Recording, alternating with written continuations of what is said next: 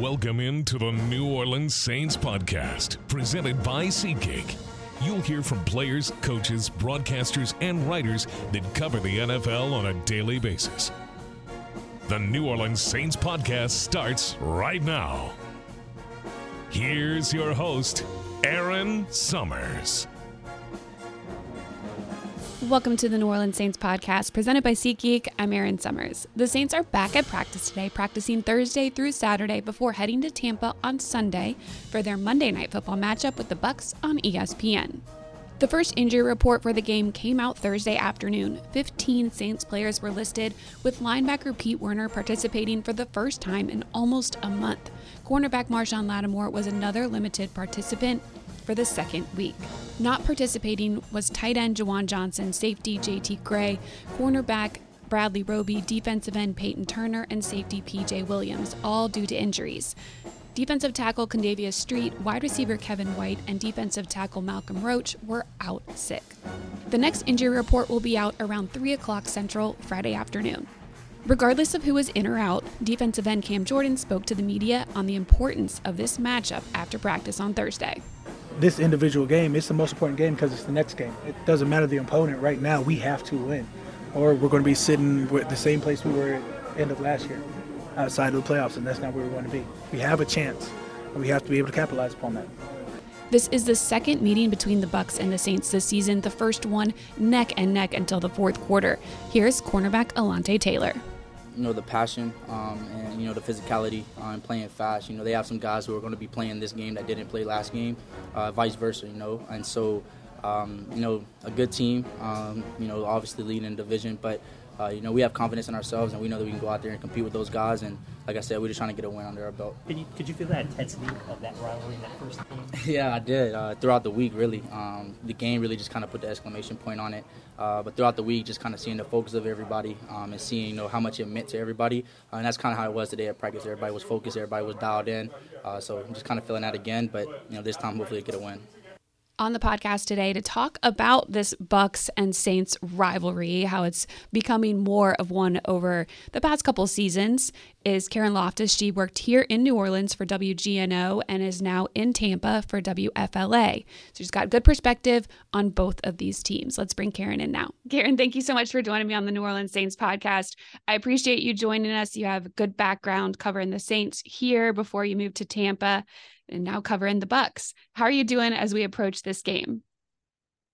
Yes, Aaron, thank you so much for having me on. It's so nice to talk about these Saints-Bucs games, as you mentioned, just having the background in both, just history with both teams. I'm always excited for this matchup, just having seen what the matchup looks like on both sides of it, from being, covering the Saints and now covering the Bucs, and just how this matchup, and now seems to be more of a rivalry now, has evolved over the past several years. Yeah, it's interesting that you bring up the word rivalry, because for Saints fans, I think they would look at the Falcons as their rival, but this matchup, right, it seems like it's gotten more and more intense over the years, and it feels like it's approaching rivalry status. I mean, you covered it for 3 years before moving to Tampa. Now you've been there for going into your third season.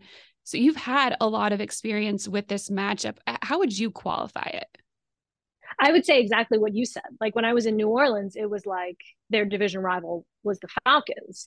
But I think a lot of when you talk about a rivalry is, who's the team you need to beat to win your division? And when Tom Brady got here, it was sort of like, okay, that's the team that we need to beat, and vice versa. The Bucs are looking at the Saints as like, this team has had our number for however many years. So the Bucs looked at it that way, as this is the team we need to beat to get to our goal. But then the Saints still looked at them as the Bucs team that didn't make the playoffs and didn't have winning records. So I think you have both of those. But then on the Bucs side too, going into the first matchup of this season in week 2, Todd Bowles was saying, it's not really a rivalry if they've beaten you like every time in recent history. So the Bucs, in the regular season, because of course the Bucs did win the one in the postseason in 2020, but I think it's all of those things mixed together. And then you have those underlying, personal rivalries, if you will, with Mike Evans and Marshawn Lattimore, which has undeniably been a personal rivalry for years. Yeah, let's talk about the Mike Evans, Marshawn Lattimore rivalry. It came up yesterday in our locker room. Marshawn Lattimore not speaking. He's still working back from his injury, but it was brought up and players talked about it. They just said it's because those two are so competitive. They're so good at their positions. What have you seen from that matchup? Yeah, and it's, again, talking about having seen it on both sides too, because this goes back to, when I was covering the Saints, and it was always just been a hot topic, and the one-on-one matchup you had to watch. If you're going to watch something off the ball, like watch what these guys do. And that's the same sentiment on the Bucs side now, is what you just said, the physicality and the competition. When you get two elite players at their positions, they want to be the best. They want to win their matchups. They want to be the one helping their team win the game. They're physical, they're competitive. And I think that's what you see on the field. Yeah, it sounds like all signs are pointing to Lattimore returning to the field for this Monday night matchup, which would just make it even more exciting knowing what happened the last time those two were on the field. That first game, it was so close until the fourth quarter. It was 3-3. And then you have the turnovers that happened and things kind of got out of hand. The Bucs ended up winning. What do you think this one is going to come down to? I think it's going to be turnovers again. I think we can expect another low scoring affair as we've seen in recent history with these two teams. And this was something that I was asking them about yesterday, is the turnovers. And I asked Devin White about it. I said, you guys had such success against the Saints with a season high 5 takeaways. And that was in a stretch in the beginning of the season for the Bucs when they were just playing so well on defense. They had 9 takeaways in the first 4 games. But since then, it's dropped off for them. They had 5 straight with no takeaways, and they've only had 2 takeaways in their last 7 games. So you're looking at this Bucs team that is hungry to get takeaways. And then you're looking at a Saints team that has a league high 21 giveaways and minus 14 turnover differential. So I said, Devin, do you look at this as an opportunity for not only you guys as a defensive unit to just get back in the groove with takeaways and exploit something that's a weakness for the Saints? And he said, absolutely. He said, this is a matchup where most likely whoever wins the turnover battle is going to have a lot better chance of winning this game. And Todd Bowles echoed that too, that turnovers are going to be key. And even better for the Bucs is if you can get a turnover that leads to points, get another pick 6, because as we've seen with the Bucs, one of the things that they're struggling with is scoring points. So the best case scenario for the Bucs, they get turnovers and several turnovers. And if one of them can lead to some points, then you're in even better shape. You mentioned the points and the lack of scoring this season, down 40% from last year. What has been the biggest, thing that you put your finger on the reason why? I think a lot of it is execution. And for whatever reason, Tom Brady and Mike Evans haven't been on the same page. And Todd Bowles said that. He said, we're not on the same page, and you can see it. And just speaking to last game against the Browns, Tom Brady targeted Mike Evans 9 times, and Mike only had 2 catches. Like, that's very uncharacteristic. And you're talking about 2 veteran players who are in their 3rd year together. And that's just an uncharacteristic thing. And then you talk about injuries too, which, yes, every team has injuries. But when you're going into the season and you have essentially 3 number 1 receivers and Mike Evans, Chris Godwin, and Julio Jones, and then you also have the 4th with Russell Gage, there have not been many games where I actually don't even know if there's been all 4 of them healthy in one game. I'd have to double check that. But even just speaking of the top 3, those 3 have not been healthy at the same time for much of this season. And think about how much of an added dynamic that adds. And I was asking Mike Evans about this yesterday. I said, gosh, you guys, you and Julio and Chris are finally all healthy. You talk about Julio being able to draw double teams, and Mike Evans also. That just opens up so much more. And then you talk about, there's so many layers to this. Then you talk about the shuffle that they've had on the offensive line. you lose your starting center in Ryan Jensen in training camp. Robert Hainsey has done a wonderful job stepping in, but then Donovan Smith, your left tackle, missed several games. And then you have Josh Wells stepping in for him. Now Tristan Wirfs is out, and you have Josh Wells stepping in for him at right tackle. So you talk about that in regards to how that impacts your run game and the trickle down effect from there, and not being able to establish the run and then not being able to carry out the game as you had scripted. So I know it's a lot of things, and there's probably more things that I'm forgetting, but it's just a culmination of things that have just prevented the Bucs from being able to be productive on first and second downs, and then they're in third and longs, and they've been not great on third down. So yeah, you mentioned the offensive line, and it started the season knowing that was going to be an area that they were going to struggle with because of the injury, as you mentioned, to Jensen.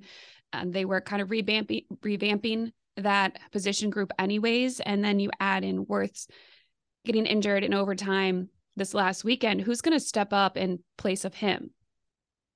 So Josh Wells should be the dude there. And as I mentioned, he also filled in at left tackle early in the season. He got hurt, and now he's coming in for Tristan Wirfs, and he actually filled in for Wirfs last postseason. He came in, Wirfs got hurt in the Eagles game in the wild card round. Midway through the Eagles game, Josh Wells came in, and then Wells played in their next game, the divisional round, their loss to the Rams. So he has experience there. The guys seem to trust him. The tough thing for him is that Tristan Wirfs is so elite. And, total respect to Josh Wells, but anybody else that comes in after Tristan Wirfs, I mean, there's going to be a drop off because he's just so good at his position. So I was talking to Josh yesterday in the locker room, and he said he was ready. And he said, I just have to do what I can do, not try to be somebody else, just be fundamentally sound, do my thing. And then you talk about, how they're going to maybe bring pieces in around. If you're talking about bringing more tight ends to help block in the run game, if you're talking about Ko Kieft and Cade Otton helping there in the blocking, or even running backs just coming in and chipping, it's collective effort, I think, is going to be the direction they're going to go. With the run game, it's league worst over there at the Bucs. The passing game, though, has been very good. Brady's still very effective, putting up over 265 yards a game. What has been the difference in his game and his approach this season, and maybe why the yardage isn't, turning into points? I think some of it has to do with early mistakes in the game. There were a couple just unfortunate things, like Rachaad White fumbled a kickoff early, just certain things that get them behind to begin games. And then you sort of get away from your scripts and how you're going to start your game. And like I said before, just not being able to stay on the field, just very not good. They haven't been good at third down. So if you're not staying on the field and being able to sustain drives, that's where you run into trouble. But then you see bright spots like in the Seahawks game where they string together these long drives, and you're like, okay, this is like what you've been looking for. So it's there. I think it just goes back to what I said earlier about the execution. Sure. Tom Brady is somebody that everybody pays attention to, whether you're a sports fan, a Bucs fan. It's just a popular person in the media. And there's been a lot of stories that came out prior to the season, throughout the season, surrounding him. What has it been like for you being there and covering all of it and being able to talk to him, kind of see how he's handled it?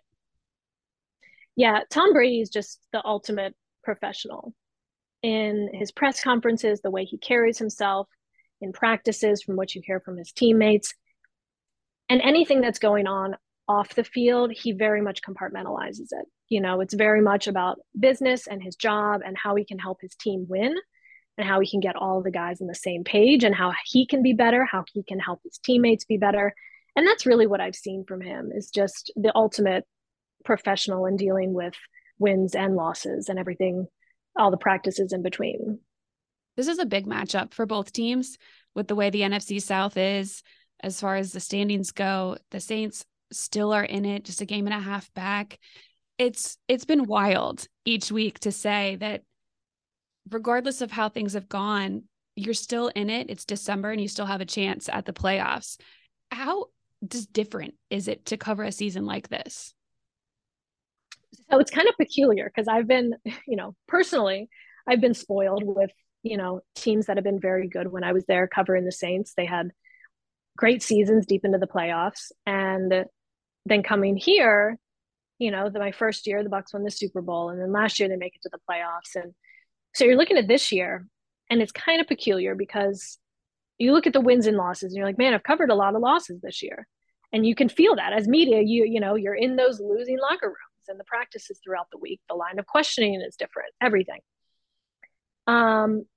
But there's still, the Bucs are still in contention to win the division, as you mentioned. So it's strange because you're looking at their record and everything that happens in these games. But as Larry Foote said, the co-defensive coordinator for the Bucs, he goes, I've emphasized to these guys, this is a golden opportunity, that you can still have your goals ahead of you. You win your division, you get into the playoffs, you figure it out from there, and your ultimate goal is still very much alive. So you have no idea what's going to happen between now and the end of the regular season with 6 games left. And speaking to the other teams in the division that still have their hopes alive, everything's still very much alive for these teams. But again, it's peculiar because of the records. Mm-hmm. Yeah. I mean, time's winding down, and I think it's going to be a really important game Monday. And I think we'll see that on the field in the way that these teams play, the intensity that they bring to this matchup. When you were here covering the Saints, what did you enjoy about New Orleans or the fan base covering this team here? The home games at the Superdome were absolutely unreal. The energy, the fans, the who dat chant in the beginning, it's electric. And I always tell people, if you get a chance to go to a Saints home game, try, because it's just unlike anything else. It's so loud. The energy is unmatched, and it's like you're in the dome, so it's louder. And then if you get a chance to go to a playoff game, even better, because if you go to a regular season game, I was like, wow, this is really loud. And then you go to a playoff game and you're like, whoa. Like I'm actually pretty sure. No, I definitely wore earplugs. So when I was at GNO there, I was shooting the game. So I was on the field with a camera. And I'm like picturing now, I'm like remembering this. I think I have a picture of me like wearing earplugs because it's that loud. Yeah. Yeah. I've talked to some of our photographers, videographers here, and they said that sometimes it gets to that point where they've had to start wearing earplugs because it's just constant. And I know when we're in practice and we hear them kind of pump in the crowd noise, it's deafening. And it's hard to imagine that that's actually what it is like on the field, but it really is. It's a wild thing to think about, that you have all of that noise surrounding you and you have to focus on what you're supposed to be doing there on the field. It's a lot going on. You mentioned you covered the Super Bowl for the Bucs. You also covered a national championship with LSU.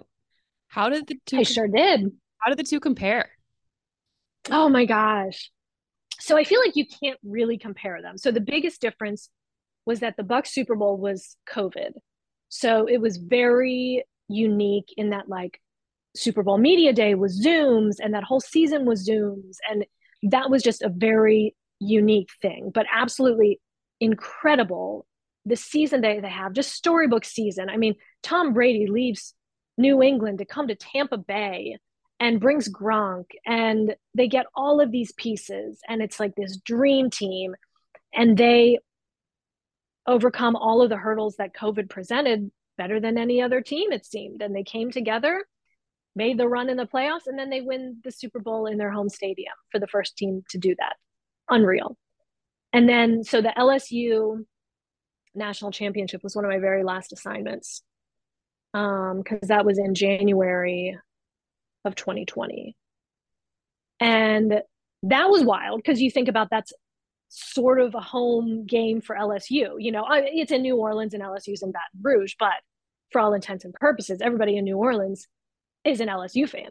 So that was Joe Burrow's Heisman season, just absolutely incredible. Like I was able to go, Bobby O and I went up to New York to cover the Heisman Trophy ceremony with Joe Burrow, and just, again, another storybook season where you're talking, you know, they're in the discussion, is that the best college football team of all time? So those were, honestly, when you're talking about like top career moments, top things that you've gotten to cover, those are the ones you look back at and be like, wow, like that was once in a lifetime. And to be in our position of the media, to be able to ask the questions and be involved in that capacity is just like a really special thing. Definitely.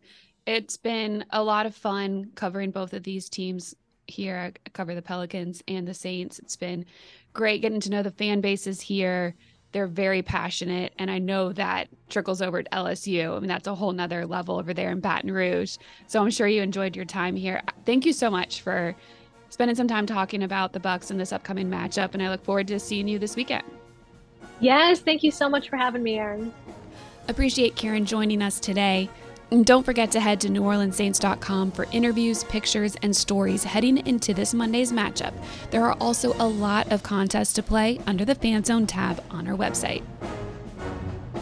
Thanks for listening to the New Orleans Saints podcast, presented by SeatGeek. Join us 3 times per week on NewOrleansSaints.com, the Saints mobile app, or you can download the podcast on iTunes. We'll see you next time, right here on the New Orleans Saints podcast, presented by SeatGeek.